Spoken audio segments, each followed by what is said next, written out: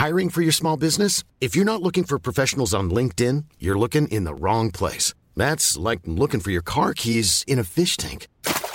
LinkedIn helps you hire professionals you can't find anywhere else, even those who aren't actively searching for a new job but might be open to the perfect role. In a given month, over 70% of LinkedIn users don't even visit other leading job sites. So start looking in the right place. With LinkedIn, you can hire professionals like a professional. Post your free job on linkedin.com/people today. It's that time of the year. Your vacation is coming up. You can already hear the beach waves, feel the warm breeze, relax, and think about work. You really, really want it all to work out while you're away. Monday.com gives you and the team that peace of mind. When all work is on one platform and everyone's in sync, things just flow. Wherever you are, tap the banner to go to Monday.com. Quality sleep is essential. That's why the Sleep Number Smart Bed is designed for your ever-evolving sleep needs. Need a bed that's firmer or softer on either side? Helps you sleep at a comfortable temperature? Sleep Number Smart Beds let you individualize your comfort, so you sleep better together. J.D. Power ranks Sleep Number number 1 in customer satisfaction with mattresses purchased in-store. And now, save 50% on the Sleep Number Limited Edition Smart Bed for a limited time. For J.D. Power 2023 award information, visit jdpower.com/awards. Only at a Sleep Number store or sleepnumber.com.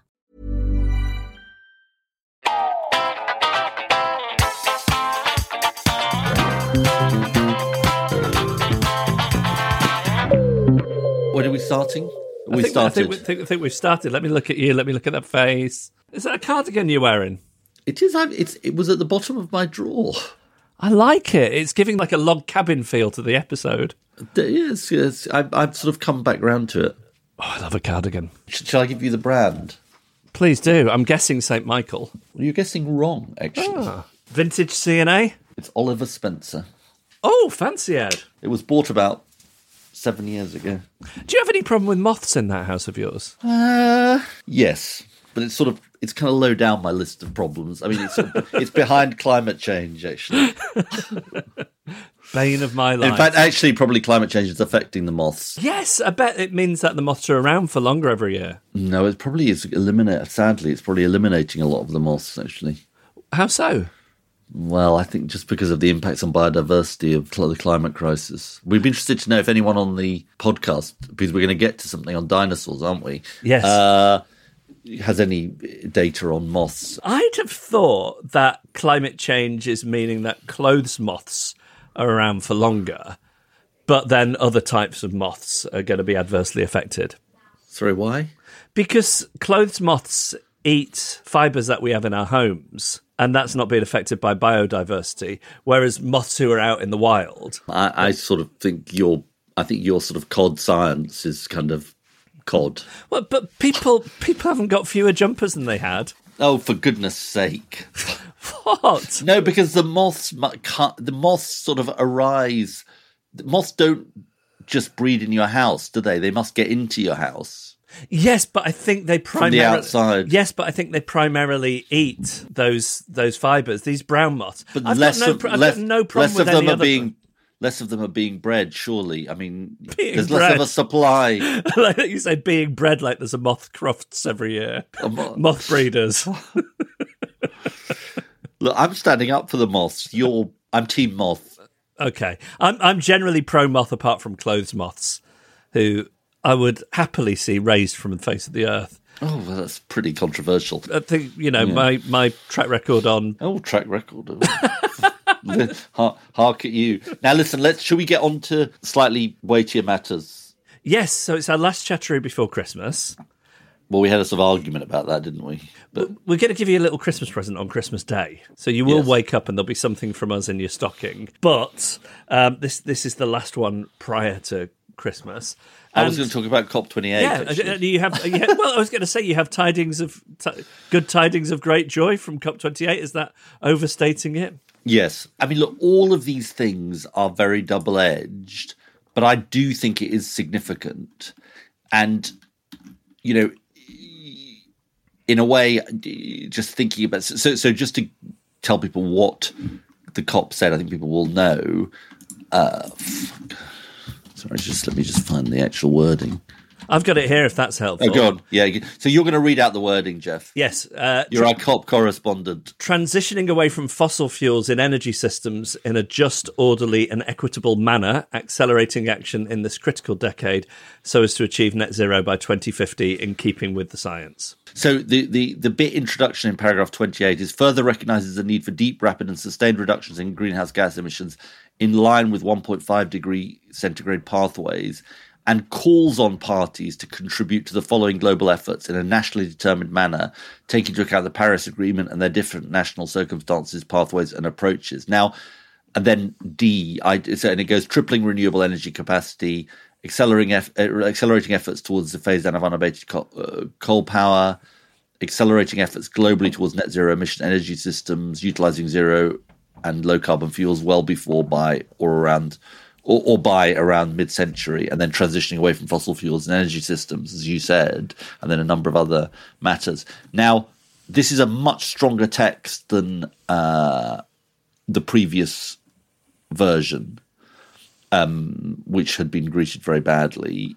It's also quite significant, paragraph 28, because it talks about 1.5 degrees. And do you remember that Paris is sometimes interpreted as saying we should keep global warming to 1.5 degrees, but it actually talks about 2 degrees, below 2 degrees, and efforts towards 1.5. Okay.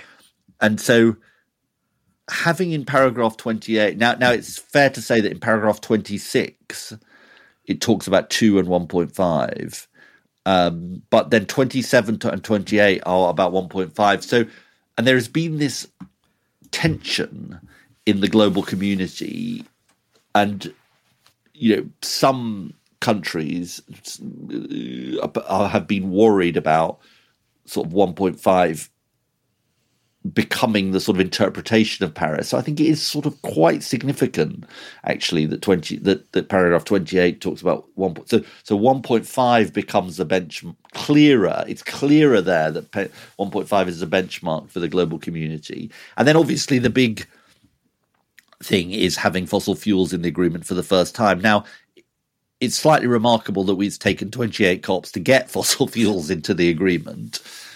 But,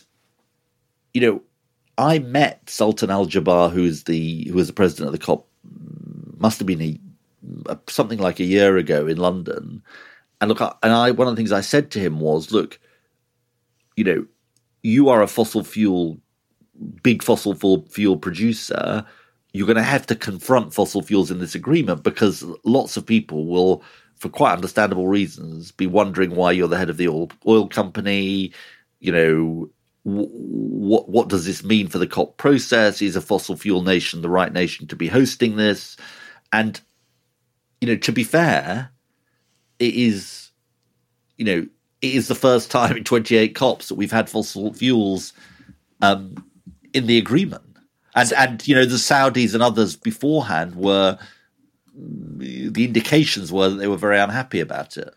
So it sounds like that meeting he had with you in London really got him thinking about some things then. I'm not saying it's about the meeting with me. I'm just... No, I know you're not. But so it's not, I guess, if you're listening to this podcast or if you're us, it's not the agreement you would have written. No, but just that these oil-producing nations are using that language feels very significant to me. Do you know the phrase Nixon in China? No. So the phrase Nixon in China was Richard Nixon did this big outreach to China, and the phrase Nixon in China is often used in politics to say it takes a certain type of someone comes from a certain type of political spectrum, part of the political spectrum, to do certain things. So Richard Nixon, who was obviously a Republican president from the right, was almost more able to reach out to China than a Democrat would have been, because a Democrat would have been greeted with howls of protest that they were actually a communist and all of that. Right. And so there is a Nixon in China aspect to this, I've always thought, which is, okay, at one level, having a fossil fuel country being in charge of the COP has its massive risks. But if it's going to happen, maybe they've got more of an opportunity to drive other fossil fuel nations to a better agreement than a non-fossil fuel country would do. Do you see what I mean? Yes, yeah. So that's what. Sense. So I did. I mean, I didn't obviously decide who was hosting the COP, but once it happened, I did think, well, this is what it's got to be. There's got to be a Nixon and China element to this. Now, just one thing to read to you, because I was just looking at some of the reaction to this. We had someone on called, I think it was at COP26, called Mohammed Adaw, or maybe COP27, Mohammed Adaw, Director of Power Shift Africa.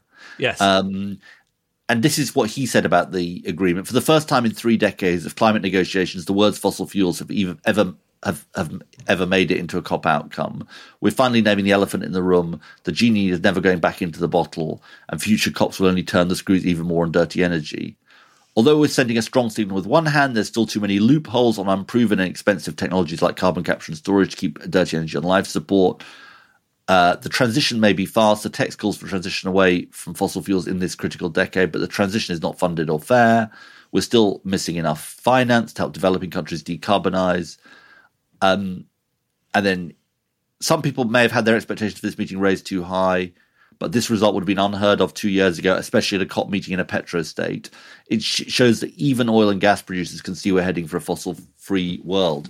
Now, Mohammed Adaw is nobody's sort of patsy, so it's interesting that is his reaction. I mean, just while we're on the good side of the ledger, because I'm going to come to the more problematic or the more questionable side of the ledger, more under the radar, I'm going to go back to our old friend Gigatons. Do you remember the Gigatons? Oh, yeah, the UNEP emissions report. Exactly, UNEP emissions gap report, which I know you've been reading actually at bedtime. I've been sewing. You've been reading it to Jean, haven't you? Yeah. And I've also, I don't want to ruin the surprise, but I've been sewing it into a tapestry for your Christmas present. I mean, that is really I'm touched. Anyway, look, the emissions gap report says there's a gap of about 22 to 25 gigatons of emissions that need to be got rid of by 2030 to be on track for a 1.5 degree pathway, which is an incredibly difficult task. Now, Lord Turner, who was the chair of the Independent Climate Change Committee in the UK and now runs something called the Energy Transitions Commission, has produced some assessments of some of the other things agreed at COP. Trebling renewables, energy efficiency, some other changes in relation to oil and gas, carbon capture, action on heavy emitting sectors, deforestation and the like. Now, he estimates that 9 to 17 gigatons of the gap has been closed compared to the 22 to 25 gap. Now, I think they sort of conclude it's probably closer to 9 than to 17. But again, that's another piece of sort of good news. I mean, the world is moving. Now, the more sort of questionable issue, I think now, or the bigger question is what happens in the next 2 years. So the next COP is going to be in Baku in Azerbaijan, and then the COP 30 2025 is going to be in Brazil. And in Brazil is when the world is supposed to update its nationally determined contributions, so its targets, each country in the world, for 2030 and for 2035. And that will be the proof of the pudding, really, as to how close we are to closing the gap, and whether the sort of warm words on fossil fuels. I mean, the big question is: are the warm words on fossil fuels carried out into actions, or do people think, well, we can just carry on as we were? You see, as I couldn't find this, but I think OPEC's reaction, the oil producers, was to say, well, we're quite happy with the outcome. Now, if they're quite happy with the outcome and they think it means business as usual, that's obviously bad. So, the question is, does this thing mark the world getting real about issues to do with fossil fuels and indeed 1.5, or is it a sort of nice agreement? Can I ask, when the countries update on how they're doing with the targets, Is it televised? Well, yeah, is it like the Eurovision Song Contest? But also, does everyone know those numbers already, or is it a big reveal? Or you're supposed to do it. I think 6 or 9 months before the COP. So really, in theory, you should be doing it in the spring of 2025. So it's not like people go along to the COP and say, "Ta-da!" But sometimes countries will say something in advance and then, slightly lowball what they might. They might leave themselves room for manoeuvre. Look, all of this I think says that for the people who say these COPs are a complete waste of time, why are these people flying around the world? I just genuinely don't think that is correct. I don't think we would have seen. It's what we said last week. There is something interesting, which is nobody wants to be the villain of the piece here. The peer pressure. The peer pressure is important. And so that is significant. And I think I sent you a piece from the New York Times, which sort of in a slightly maybe excessive way said this might be what broke the deadlock at COP28, and it's by Peter Coy, who's an opinion writer. And it's about the fact that Sultan Al-Jaber convened what is called a majlis at the COP, which is basically, I think he sort of took people out of the kind of very in-the-weeds negotiations to sort of just say what they thought, as I understand. Is that your understanding of what it... Yeah, it was a really interesting piece. It's a cultural thing. It's something that goes back, I think, hundreds, if not more than 1,000, a couple of thousand years, in fact, in the Middle East. And it's a very, I guess, convivial way of debating and discussing a situation ahead of a decision. And it says the Majlis on Sunday, which involved delegates sitting in concentric rings, no head of the table, didn't seem first glance too different from other gatherings. Climate diplomats from France, Australia and the UK, among others, strongly advocated phasing out fossil fuels, while those from Saudi Arabia and Iraq just as strongly opposed doing so. It wasn't kumbaya, but Al-Jaber may have been right. There was more speaking from the heart than usual. The gathering seemed to evoke a more personal, emotional tone, and confidences were shared. I mean, who knows whether this... It's interesting, though, isn't it? As somebody who's been in negotiations, is this an approach, a more sort of conciliatory approach that you've seen yield results in the past? Because often people go in, don't they, and there's a combative element to it. I think people are reluctant to show their hand. This feels a bit more open and conversational, which I'm drawn to. There's this phrase in, I think, legal negotiations, which is a without prejudice conversation. In other words, you can't sort of use the conversation back.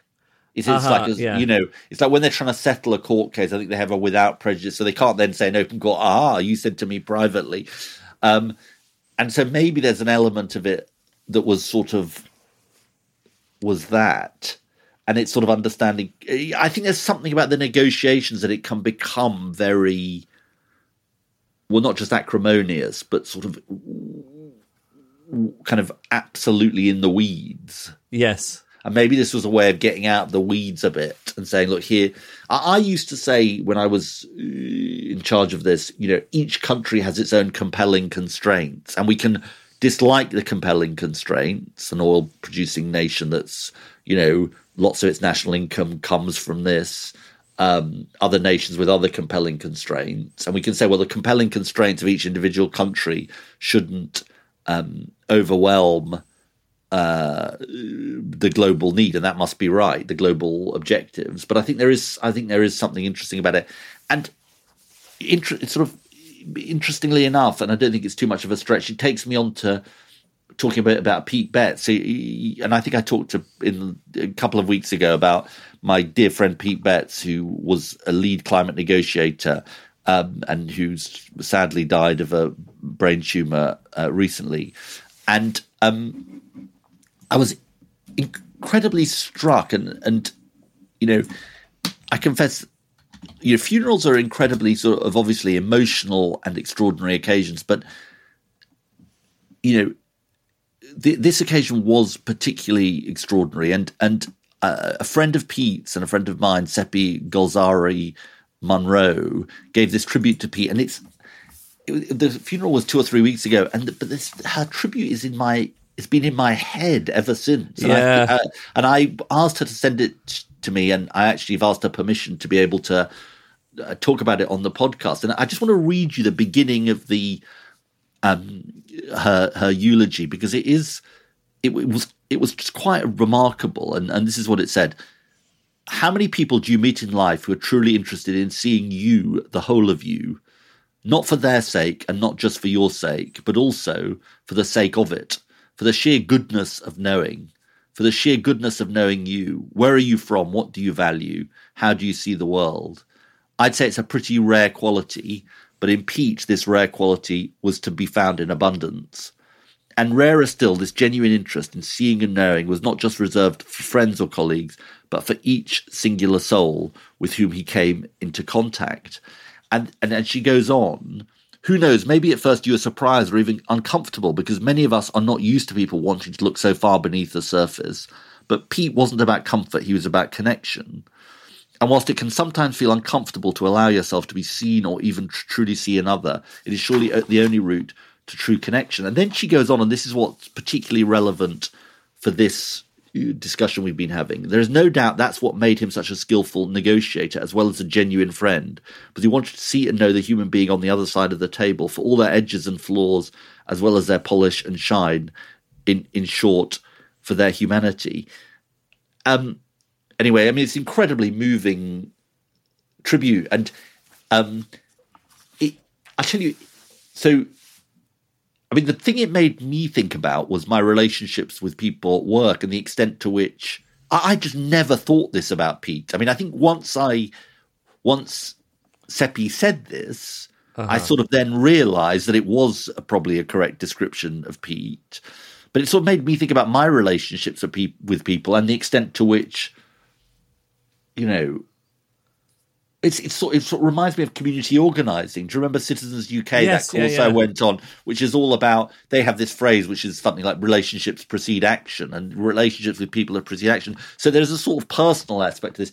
But I also can't help feeling, lots of people said what a great negotiator Pete was, but I think Seppi really put her finger on it. And then this Majlis thing made me think, well, without getting too happy-clappy about it, I think there is something, there is something there about, if you want to make deals with people, if you want to cajole people, of course there are big geopolitical forces there.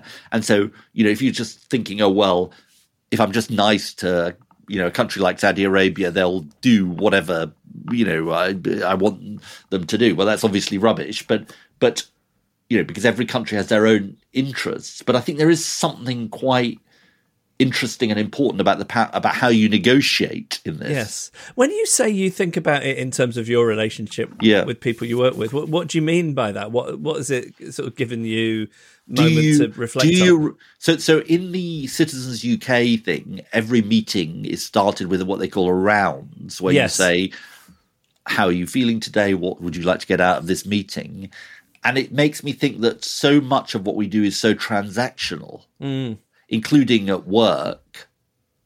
And there's something about the transactional nature of things where you don't really get to properly understand people. And I think politics is quite bad at this. Yes. Because it's so high pressure and so sort of frenetic. Yeah. Can you really get to know the real person? And I actually don't think it's the way human interactions tend to work in professional life, maybe even sometimes in personal life. And it's also, dare I say it, I don't want to make a national characteristic point, but maybe there isn't a culture in Britain of doing this either. Because do you think? I'm listening to it, and it's such a wonderful tribute to a man, and look, what a way for a life to be described. And for all my yammering on about how I don't like being around people, I'm socially awkward, all I ever want is that connection. What I don't understand is how to get to it. I don't want to do the small talk. I feel so awkward in the small talk, and the fumbling around trying to get to that connection I find so difficult. You see, Seppi says in her eulogy, the first day I met Pete, he guessed from my name that I was Iranian and proceeded to make conversation with me in Persian. Wow. It was as lovely as it was surprising. Not long after that, he'd learned all about my family, my circumstances that had brought me to the UK, and much more besides. I bet he knew many distinctive things about each of you too. I mean, it's hard because it's not really the way that... You see, the way they do it in community organising is they have these things called one-to-ones, which is where you sit down with the person and talk about their self-interest. I'm trying to understand their self-interest. There's something about somebody who the speed at which you can connect, though. If you're able to fast-track that process, if your personality is such that you're able to kind of get into what's at the heart of somebody and what is alive in them without that awkward dance of small talk and conversations that never get wind in their sails, that's a real gift. If I could have one gift, I think that's what I wish it would be. But maybe the other thing about it is revelation is what's essential. Self-revelation is what's essential to provoke revelation in others, isn't it? Because I don't think you can get other people to say more about themselves without saying something about yourself. Yes, and I'm never very comfortable, only because I think people will think it's boring or narcissistic if I start talking about myself too much, I guess. Have I told you the story about this guy called Arnie Graff, who was a big community organizer and worked for the Industrial Areas Foundation, which was the organization that trained Barack Obama? I think it was John Cruddas, or maybe it was Morris Glassman, who got him to come and see me when I was leader. And basically this guy walks in, he's in his 60s, I think, at that point, and he's like an American guy, and he starts like talking to me, and everybody else leaves the room, and he starts saying, "Oh, how do you feel?" etc. And I'm thinking, what the hell is this? And you know, I'm in the middle of a sort of mad day of some kind. But then it's like it was magic, you know. By sort of 40 minutes in, I was sort of able to say something about how I felt. He was able to talk about himself. It's a technique. I mean, I don't mean technique in a sort of bad sense. I mean, it's a way of being and a way of interacting with people. I mean, it's just so hard. Yeah. I think it's also because you've got to break down the barriers in other people. Well, do you remember when we tried to do a rounds thing on the podcast and I was incredibly uncomfortable? I don't remember it. We did one of the episodes we sort of did an experiment where we sat and talked about our values and why we believe what we believe, and that's all I ever want really from a connection. Yeah. But getting there is so hard for me. I'm just too in my own head about what other people are thinking of me. But what if that issue was resolved? Would you find it? I mean, it isn't very British. Sorry, I know I've said that once already, but it doesn't feel like a very traditionally British. It feels like more an American approach. Do you know what I mean? Yes, it does. Yeah. Who are much more willing to sort of talk about themselves. I wonder if we think of that as an American approach just because of the language barrier. So I wonder if that would be, for example, true of somebody from Brazil or the Philippines. Or no, exactly. I'm sure you're right. I mean, I'm sure you're right. It's just like that American thing, you know. Hi, Jeff. How are you today? I mean, look, it's this thing of connection, isn't it? Yeah. I also think you can sort of understand people so much better if you don't operate on just a sort of superficial level. Look, it's just incredibly hard. And it's obviously very striking because somebody else who spoke at the reception afterwards for Pete had something similar to say about their personality and how he understood that, and he was very accommodating to that, and that they were more introverted, and he accommodated that, and so it's like a sort of, as you say, it's like a magic power, but it's not really surfaced properly.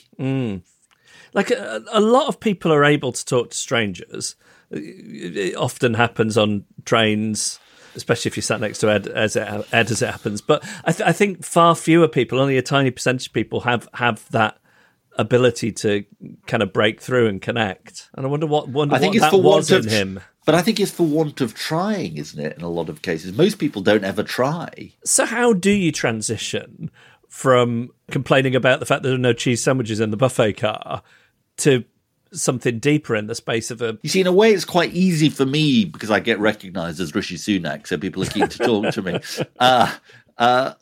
But you know, so I can have when people approach me in a train or whatever, I can then have a conversation with them. I ask them about themselves. They probably know quite a lot about me. Maybe it's slightly one-sided.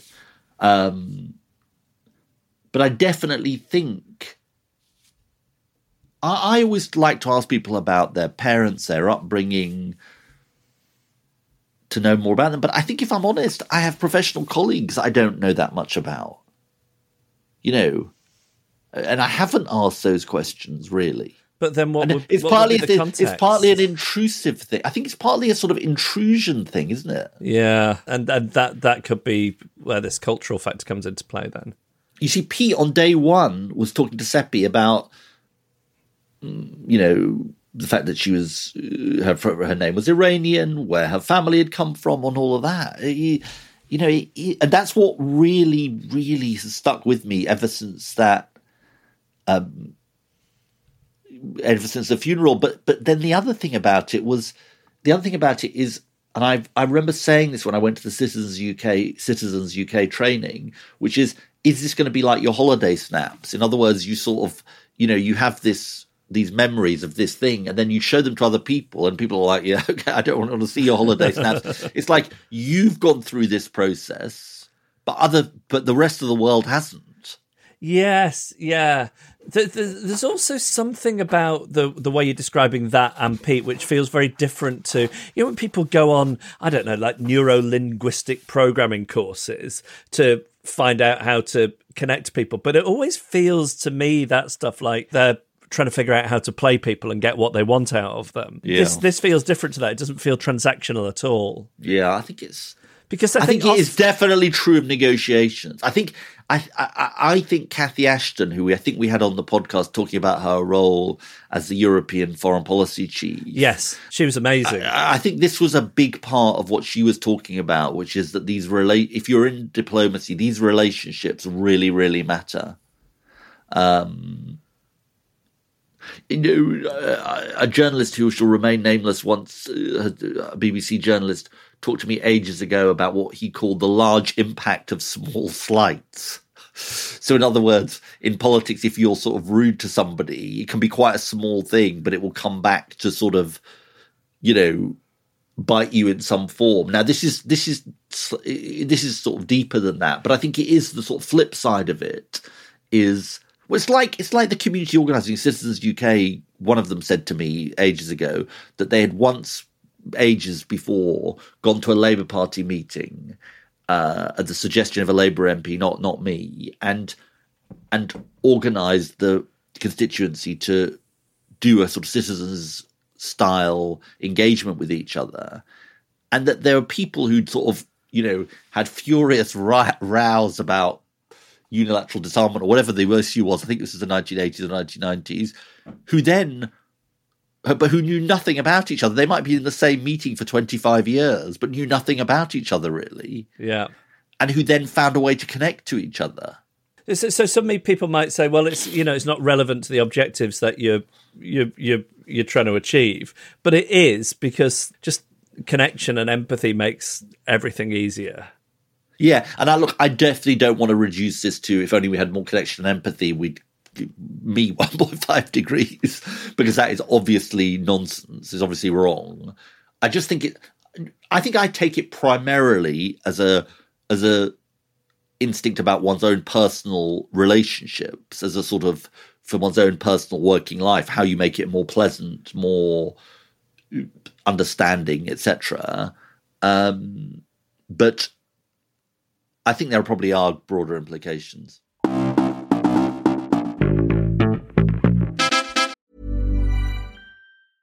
Hiring for your small business? If you're not looking for professionals on LinkedIn, you're looking in the wrong place. That's like looking for your car keys in a fish tank.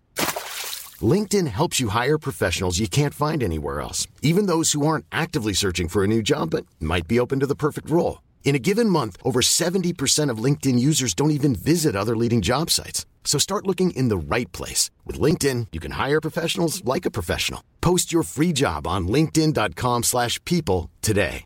Quality sleep is essential. That's why the Sleep Number Smart Bed is designed for your ever-evolving sleep needs. Need a bed that's firmer or softer on either side? Helps you sleep at a comfortable temperature? Sleep Number Smart Beds let you individualize your comfort so you sleep better together. J.D. Power ranks Sleep Number number 1 in customer satisfaction with mattresses purchased in-store. And now, save 50% on the Sleep Number Limited Edition Smart Bed for a limited time. For J.D. Power 2023 award information, visit jdpower.com/awards. Only at a Sleep Number store or sleepnumber.com.